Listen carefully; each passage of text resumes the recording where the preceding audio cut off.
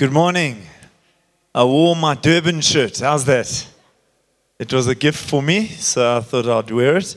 But it is really great to be here in your third building. I did clarify today with Glendon and Candace that it is your 7th year of running.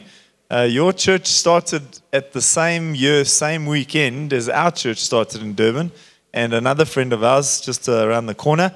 So there's lots of similarities and lots of special sentiment that goes with it. But one thing we must remember with the church and the kingdom of God is that we're not sentimental in the kingdom of God. We're grateful and we look back with much gratitude in our hearts, but the kingdom of God is surging forward. And so we latch hold of that. I want to say a few things just in introduction, and then we're going to get into a very innocuous little text today that I hope is going to just open up a world for us.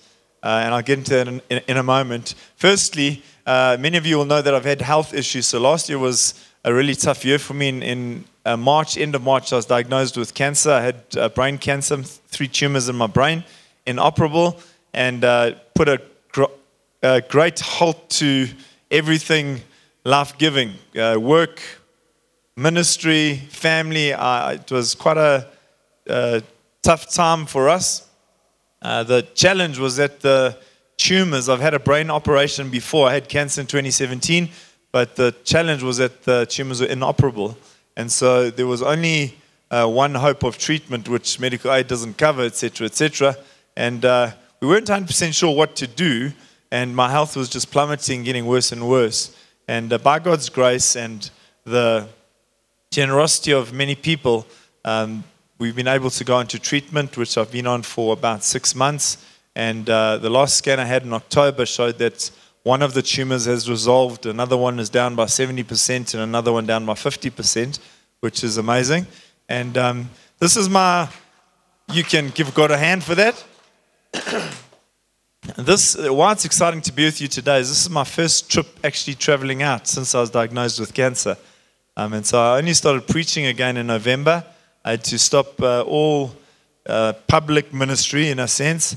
And so it's been a bit of a rehabilitation process last year. I'm going for a scan on Thursday again and really trusting that there will be a clear bill of health. But one thing I've learned through this process is just that God has His way, and His ways are higher than our ways, and we can stop in our tracks and allow things to take hold of us and just buffet us and knock us to the ground. But one thing happened in about July last year. I was in hospital, and I was particularly down, just looking at my future. I'd had a seizure, and the prospects weren't looking very good to do with my life, actually. And I was looking at my 3 boys and my wife, and I guess my mental health wasn't in the best space. And late one night, after 10 o'clock, I began to watch this worship session of a song that says, "On Christ the solid rock I stand, all other ground is sinking sand." And I saw hundreds and thousands of these people with their hands in the sky worshiping this invisible God, singing this song. And I thought to myself in that moment, actually, this is the God that I've preached for 20 years. He is our hope. And actually, there is hope in Jesus. And I felt God asked me the question, excuse me, if you've got 3 weeks left, if you've got 3 months left, if you've got 3 years left, what's it going to look like? And there was such hope knowing that actually beyond the grave, we have eternal life in Christ if we've put our faith in Him. And I felt God saying to me very clearly at that time, I was at my sickest then, is don't self-preserve, pour yourself out. Whatever you can do toward my kingdom and my glory, just pour yourself out as best you can. And there'll be limitations to that, but give it a go. And God's been gracious in bringing me to this point in terms of my strength. But it's been amazing to see also the life and the fruitfulness that comes when we realize that actually we don't need to be the perfect package in God's hand. We just need to be an instrument in His hand. And so some of us here today, you might say, sure, I don't have a story like you, Mark. Well, let me say this, is that your story is as real to you as my story is to me. And I felt like I've been limping my way the last few months and maybe years, but I've come to this realization is that God loves to use a man and a woman with a limp. Because actually, the focus is not on them, the focus is on Him. And so that's where we start out today. So I'm excited. This is my first weekend out. I'm with Hope City Church. And you guys move buildings. How's that? You guys are like progressive and innovative and just doing new things all the time. It's really exciting. I want to share a word for this church just up front. I was walking on a building site about 3 days ago, and it was with a friend of mine. He said, "Hey, have you seen my building site?" So I said, "No, actually I haven't." So we walked up this road, and building site's pretty messy. I was actually in my slops. I was hot. I was bothered. I didn't actually want to see the building site, but I was humoring my friend. And we went up into this obscure little piece of land behind his house. And what he had done is he has sectional titled this little piece of land, and it's on a massive slope. He's taken a TLB, and it worked for a week non-stop. There were truckloads of sand that had to be removed, and he's gone down, and he's gone up, and he's gone up again. And we're standing on his building site, and he's showing me all the things. There's a double garage there. There's a kids' playroom there. There's an outside room there. If you just knock a wall through and we sell it, it can be another room. Then he says, we walk up the stairs here. This is the platform. There's going to be an open plan kitchen and a scullery, and this is going to be our lounge area and our patio, and over there is going to be a pool. Now, all that's there is a concrete floor. That's all that's there. And I'm like, awesome. I'm trying to visualize it. It looks amazing in his mind. In my mind, it's just dirt and concrete. And at the end of it, I'm thinking to myself, where are they going to live? Because he hasn't described that to me yet. And he says, and by the way, there's still another story going on top. And what he's done is he's taken a very small piece of land, and he's got creative, and he's built and building a triple-story house. Because he can't go wide, he's gone up. And it has the same impact and the same effect. And I just felt for you guys today, firstly, I wanted to say to Glendon is that the role of a visionary is to take the obscure land and to see. And I feel like God just wanting to give you a new pair of spectacles or a new season to be able to see. Obscurity and that obscure land, it almost feels like it's pressed in a corner. It feels like nothing good would come from it. It was all on a slope and it was bush. But someone was able to see. And because of that, an asset is built that will bring life to a family and actually can be sold for it's created wealth. And I feel like God wanting today to anoint you with a new ability to see. Even though you pressed and maybe you look at your own capacity at times, God, it's not the doing, it's the seeing that God wants to give you an ability to do. And then I want to talk to the elders and the leaders here.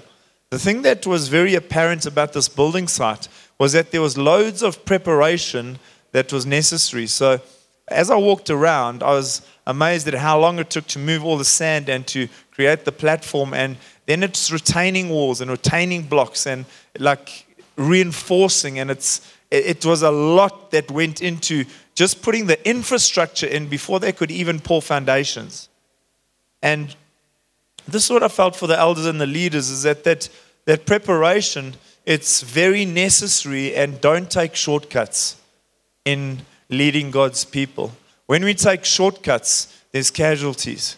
And a real encouragement from God to do the unseen work, the work that actually, it's not pretty, but it holds up the building and it holds up the walls down the road. I remember seeing, you might have heard of this accident that took place in KZN where a big tanker truck, his brakes failed and he was going down the M13 highway and he went through a robot, and I think there was something like 36 or 40 casualties as he just smashed up cars, and it was brutal what happened.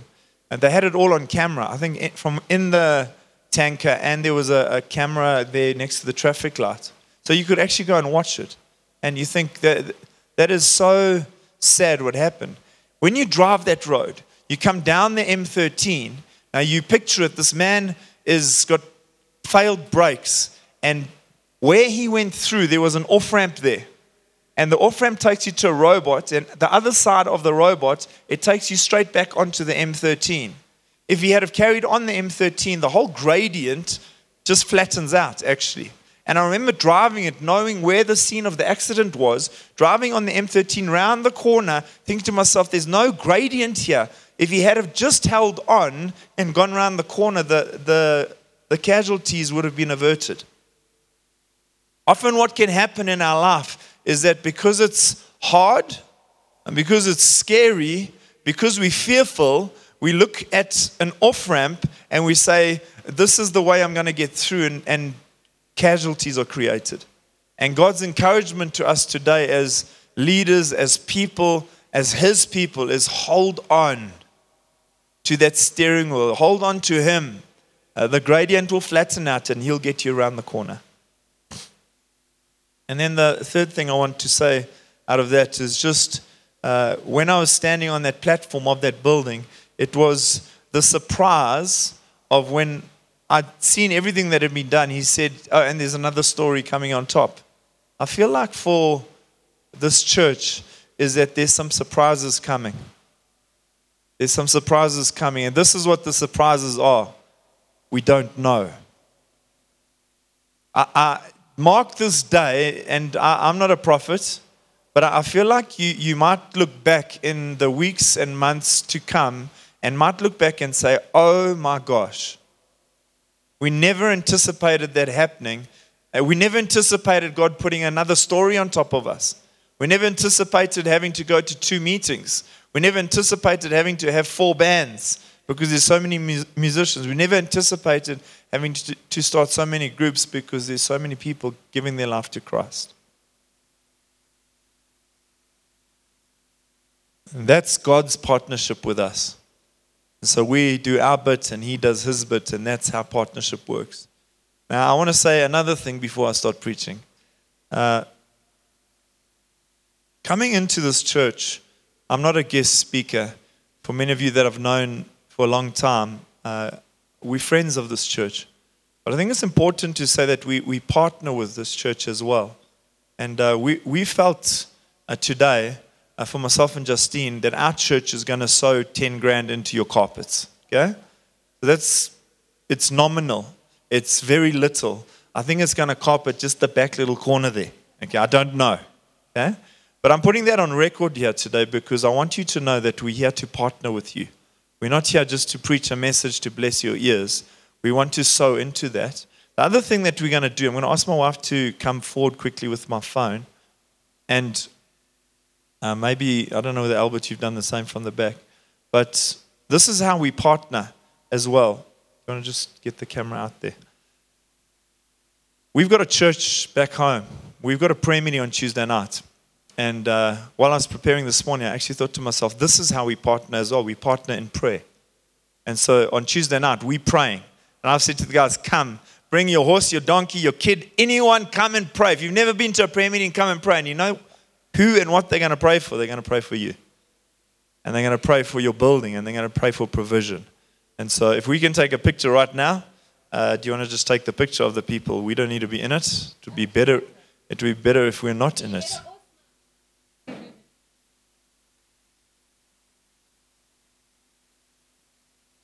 Come back a bit. Photoshop. There we go. Okay. Thanks, Just. This is what Philippians 4 verse 19 says.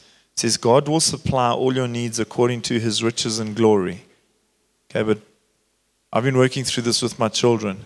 But another translation says this, God will supply your needs according to His unlimited riches. There's some unfinished business here to do with this building. Let me remind you firstly, the church is not a building. It's people. Okay? So if it stays unfinished for a little while, it's okay. Keep coming and keep serving God with all of your heart. But let's look at this. Is there some good needs here in this church that need to be finished? Why? So that we can preach the gospel effectively. And this is God's promise. He doesn't give us all our wants. But when it comes to our needs, He has an unlimited riches. And He's our provider. And so as we partner with each other, with him, I really believe that God's going to provide for you to bring this to completion and fruition. Amen. Wow, I'm nearly done with my preach. I'm looking at the time here. I'm going to shoot through this very quickly. The 7th year in the Old Testament was a Sabbath year.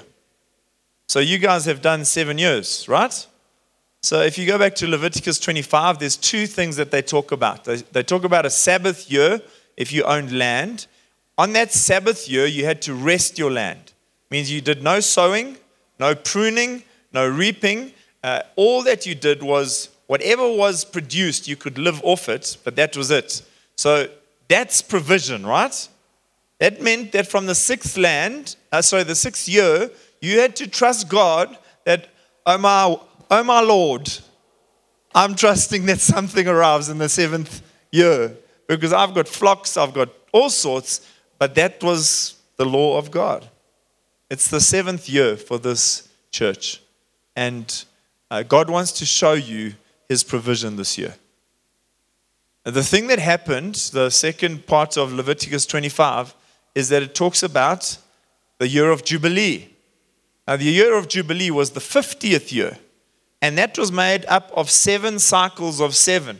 So every 7 years you celebrated the Sabbath, and after 7 cycles of those 7 years, you got to the 49th year, and then he says on the 50th year, you to declare it a Jubilee year. And I'm going to read it to you. It says, and you shall consecrate the 50th year and proclaim liberty throughout all the land to all its inhabitants. It shall be a Jubilee for you, and each of you shall return to his possession, and each of you shall return to his family. So this church and our church back at home in Durban, we're celebrating the Sabbath year, in a sense.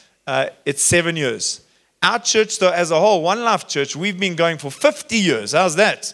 Planted in 1973, and it's our Jubilee year. It's quite interesting to study some of these principles. Now, I want to have a look at what are these principles, and there's an application for every single person in society today. Firstly, when that Jubilee year took place, all debts were cancelled. Imagine. I mean, imagine your house bond just like, whomp, down, 0. HP on your car, bang, it's yours. It would be amazing. A bit more of a scary one is that all prisoners were set free. Like, I'm not sure about that. Yeah? And then the third thing that happened is that all land was given back. So if it was in your family and it got claimed in any way, a reset of society took place and you were given your land. And so you could create wealth again, which was really good. Now, my first question, and this is my first major point, is what did the Jubilee year mean practically? I'll go through this quickly. Firstly, it stabilized the economy. It ensured that there was no greed or empire building. We played Monopoly when we were kids. I had a very clever brother. He always won. He always got that last street. He built his empire in Monopoly, and my bank just went down and down and down. Okay? That's kind of what happened with the Jubilee year. It ensured that empire building wasn't possible. Secondly, it prevented generational slavery, which was really a good thing. It meant that there was a hope, even in the worst of circumstances. If you were a slave and you had a child, it didn't mean that your child and your children's children were just going to be in this pipeline of slavery for all of their life. There was hope at the end of the road that actually they could too be free. Wasn't that good news? I love the fact that even this year, 1973 to 2023, amazing personally for me, my dad became a follower of Christ a follower of Jesus in 1973. So he's passed on now, but that's 50 years of him bringing Jesus into our family.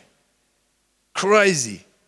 Number 3, what it did is that it provided economic guidelines and stability. A marker was placed in the ground. Let's just say that Justine was a slave there. If she was bought as a slave on the first year after that Jubilee year, it meant that you could get 49 years of trade out of her, which meant that she was high value. If she was bought 2 years to go until Jubilee, it meant you could only get 2 years, which meant that her value was a lot lower. which it created guidelines and stability around how they traded. And then fourthly, it guaranteed harmony and peace. If you had setbacks in life, it gave you hope for your future. One of my sons, he asked me the other day, he says, looking at me very seriously, he says, is life just hard? Profound question, eh? I mean, he's 13, and I'm like, it's not, whatever you're asking about, it's actually not hard. You're not dealing with real issues there, son. You haven't even started adulting yet. But it's such a great question, that is life just hard? And so this Jubilee system helps. Another thing that happens is that in the Jubilee, it showed God's nature. It showed that his mercy toward mankind, that he truly cared for them. And there was a system in place that considered individuals. It showed his sovereignty, which meant that actually over it all and under it all, God actually owned people and he owned land. Now, friends, we struggle with that. We struggle to consider that actually my life, when I give my life to Christ, when I become a follower of Christ, that actually my life is not my own. My life belongs to him. We've become enslaved to Christ now. We're not a slave to anyone else. We're enslaved to Christ, and actually my life is given to him. He owns my home. And so when a little 14-year-old says, would you mind if I used your house on a Friday night to open it up for a small group meeting? And you know, popcorn's going to be under the couch and they're going to, depreciate every valuable you've got. I look at that and I think to myself, actually, it's not mine. If it's for God's glory, let's go. And the other thing that we see is that God demanded a justice. You couldn't just take advantage of a fellow man or Jew or lady by enslaving them forever or leaving them homeless. Jubilee motivated people to treat each other well. Imagine you bought a slave, you treated them badly for 2 years, and then the Jubilee hit. Suddenly they're free now. And they interacting with you. That doesn't go well. No, you're motivated by Jubilee that's coming up. Another thing that we see through this Jubilee is that Jubilee was a preview, actually, of Jesus. Much of the Old Testament, the stories that you read, when you read them, they're shadows that take you to a reality. So a shadow of a tree takes you to the tree, and you eat of the fruit of that tree, or the shadow takes you to the light. Light creates shadow. If we get too taken by the shadow, we miss the light. And so Jubilee was a shadow that was actually pointing to something greater than just a system every 50 years. And that light was Jesus. It was a Messiah. So in Isaiah 61, follow me for a few moments, Isaiah 61 comments on this year of Jubilee as being the Messiah. And this is what it says. It says, the Spirit of the Sovereign Lord is on me. He's anointed me to preach good news to the poor, to bind up the brokenhearted, to proclaim freedom for the captives. What's being described there is a person. Isaiah is prophesying not just a time or a moral code. He's prophesying about a person. And at the end of it, this is what he says. This person will proclaim the year of the Lord's favor. Okay?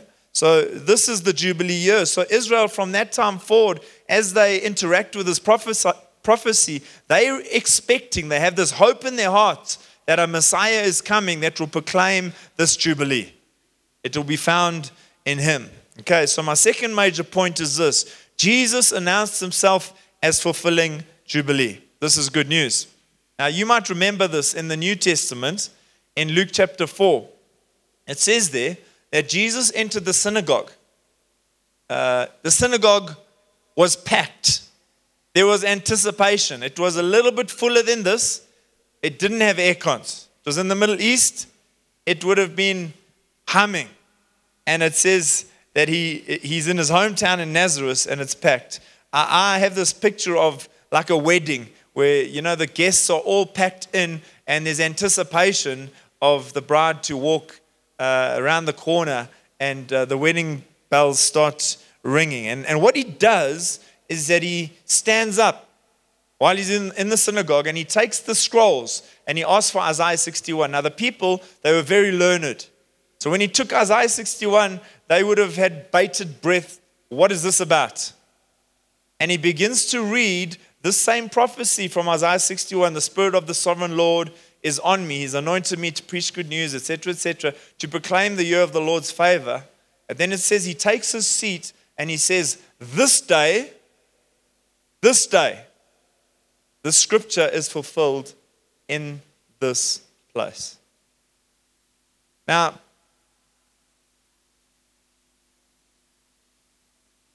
go back to the wedding analogy. What Jesus was actually saying, it was such a tripwire for the people. It made some of them so angry that they actually took him to the edge of a cliff and they wanted to throw him off the cliff because he was saying, actually, I'm your Messiah. They're like, no. You're in your hometown. We know you, chap. We've seen you in action. You're just a carpenter. That's all you are. And he makes this profound statement. It's almost like the wedding bells start ringing and around the corner comes the most beautiful bride. And as you take a look at her, you realize that's not the bride we've got to know. It's a different lady. There'd be a rumbling in the crowd. They'd be like, this is not right. Some people would leave. Some people would be angry. And that's what happened in that moment. So he reads out, the Spirit of the Lord is on me, because he's anointed me to proclaim good news to the poor. He sent me to proclaim freedom for the prisoners and recovery of sight for the blind, to set the oppressed free, to proclaim the year of the Lord's favor. What is Jesus saying in that moment? And just stick with me for 3 or 4 more minutes. What is Jesus saying? He's saying in the old regime, the old covenant, you had to wait 50 years, 7 cycles of 7 until the reset button, the restore to factory settings took place. And then breathe a sigh of relief and actually you could get your freedom. He's saying, actually, no, you don't need to wait 50 years anymore. If you come to me and you're a captive, you can be set free. If you come to me and you're in debt, you can be set free. If you come to me and you're brokenhearted, I can heal you. If you come to me and you're sick, I can heal you. That is what Jesus is saying. And so that's why when we get up and we meet together in moments like this and we proclaim Jesus and we pledge our allegiance to him, it's a big thing. Because Jesus he's compressed that system of 50 years into here and now. He says, now is your jubilee. And so my third point as I bring this to a close is, what does this mean to us today? What does this mean to your life? What does it mean to my life? I think we need to consider the state of mankind today. The state of mankind, if we look at the scriptures, says that we're slaves to sin. So maybe slavery looks a little bit different, but we're enslaved to sin. The Bible says all have sinned and fallen short of the glory of God. The Bible teaches that we're homeless. We've been separated from God because of our sinfulness. The Bible teaches that we owe God a great debt because of our lack of morality. And so mankind in general is in dire straits. But this same Jesus that stood up in the temple or in the synagogue in Luke chapter 4 is still at work today. And what does he do? And what does he say? He says, actually, I've come to free you from the slavery of sin. And this is how I do it. I bring forgiveness from sin. And not just forgiveness, but I give you the power to overcome sin by my Holy Spirit. I press the reset button within your life. He's paid for our debt on the cross. He hung on a cross. He paid for your sins and my sins. He rose again from the dead, and that power is at work within us today for those who believe. Thirdly, he's given us a home here on earth. We were homeless outside of Christ, but he's given us a home through the church, and that's a beautiful community. And then fourthly, he's given us back our heavenly home. That's why, friends, death has no sting. That's why we have no fear of being united with Christ, the other side. And so Jesus is like the giant hand of God that Jesus embodies and extends toward mankind. He reaches into our space. We so often say, when I gave my life to Christ, when I did this, when I did that, actually Jesus reaches to us and we surrender to that. And so, what does, just in ending, one of the interesting facts about that old system was that when the Jews died in between Jubilees, whatever state they were in when they died, that's how they died. So if they were in a state of slavery, they remained in that state of slavery. If they didn't have land or their land had been given away, it remained like that. The reset button didn't happen for them and their family. And so you say, what does that mean for us? In a sense, it's a giant warning for us today that we should not remain without Christ while we're alive, because after death, it's too late.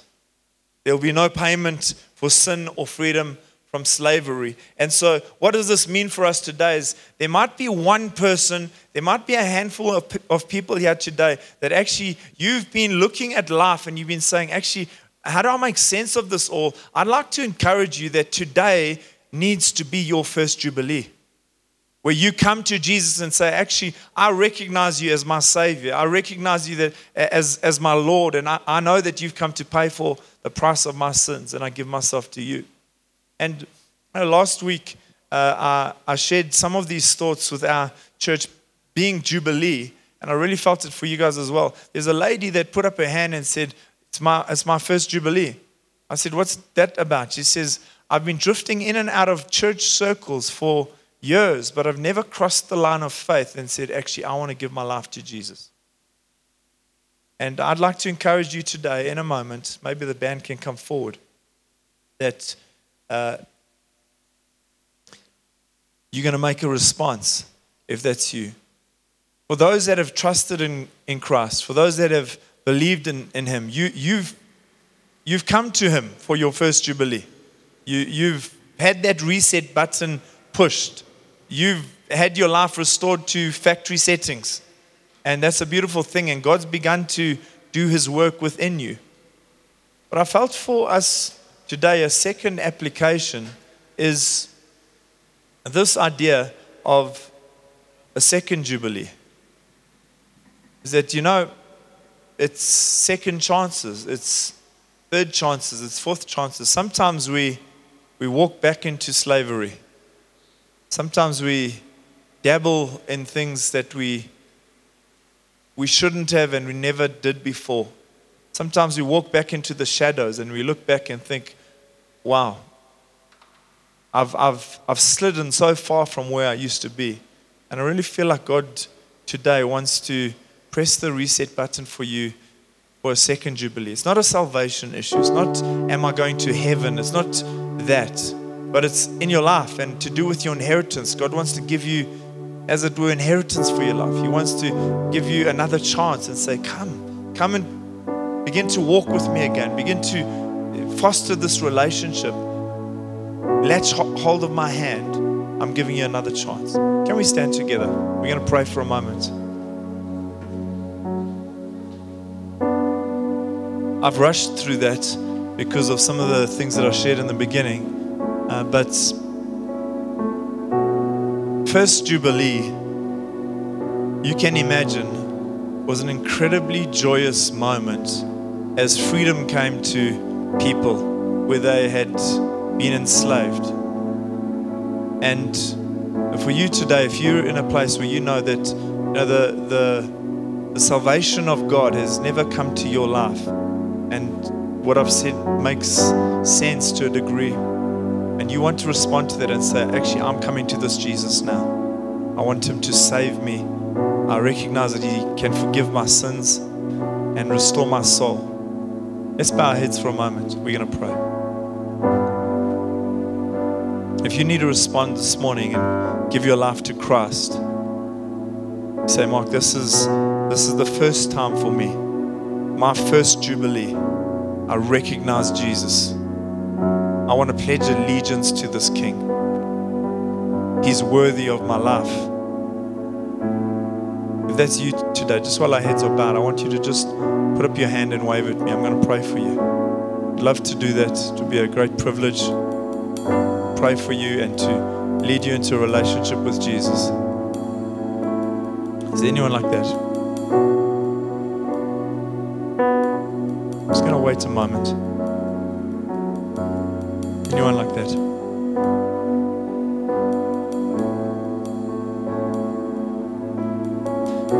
I'm going to pray for a second group of people. Just while our heads are bowed, just do business with God for a moment. But if you really feel like that Jubilee reset that we've spoken about, you trusting God for in your life, for this year, for this moment, I'm going to pray for you, and I'd love to pray for you. Just that God would reset. To be second chances, to be a homecoming, it would be a new moment, a new page, a new chapter in your life. If that's you today, why don't you just wave at me as well? Just say, Mark, that's me. There's a number of you.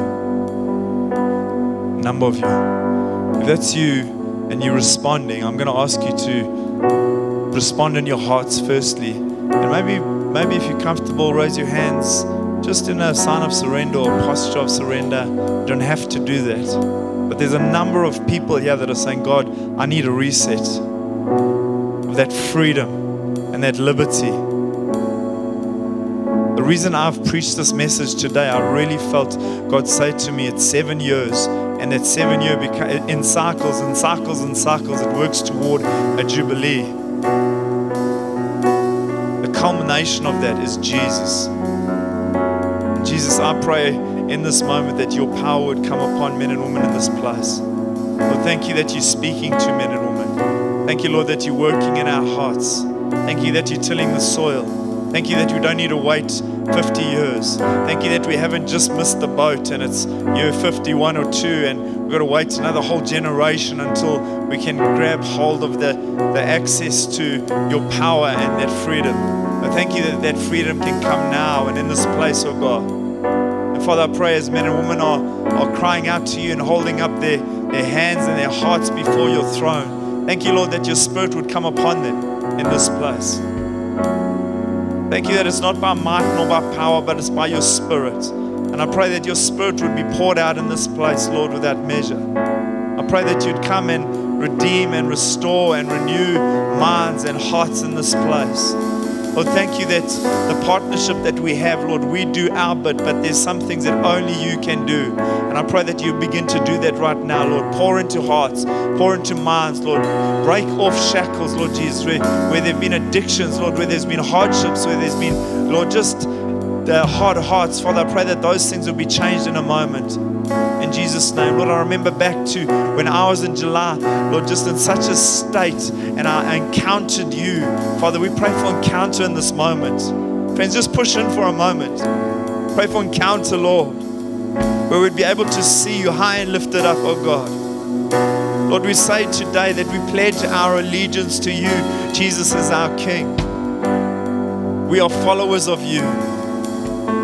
And Lord, in saying that, I pray that you'd unstop ears where we haven't been able to hear what your Spirit is saying to us. Unblock eyes or open eyes, oh God, that we're able to see what you're doing and what you're saying. In Jesus' name. In Jesus' name. In Jesus' name. I think we're going to sing a song in a moment, but just begin to worship God with your words and from within. The Bible says that from within, streams of living water begin to flow. Allow it to flow from within. We worship you, Jesus Christ.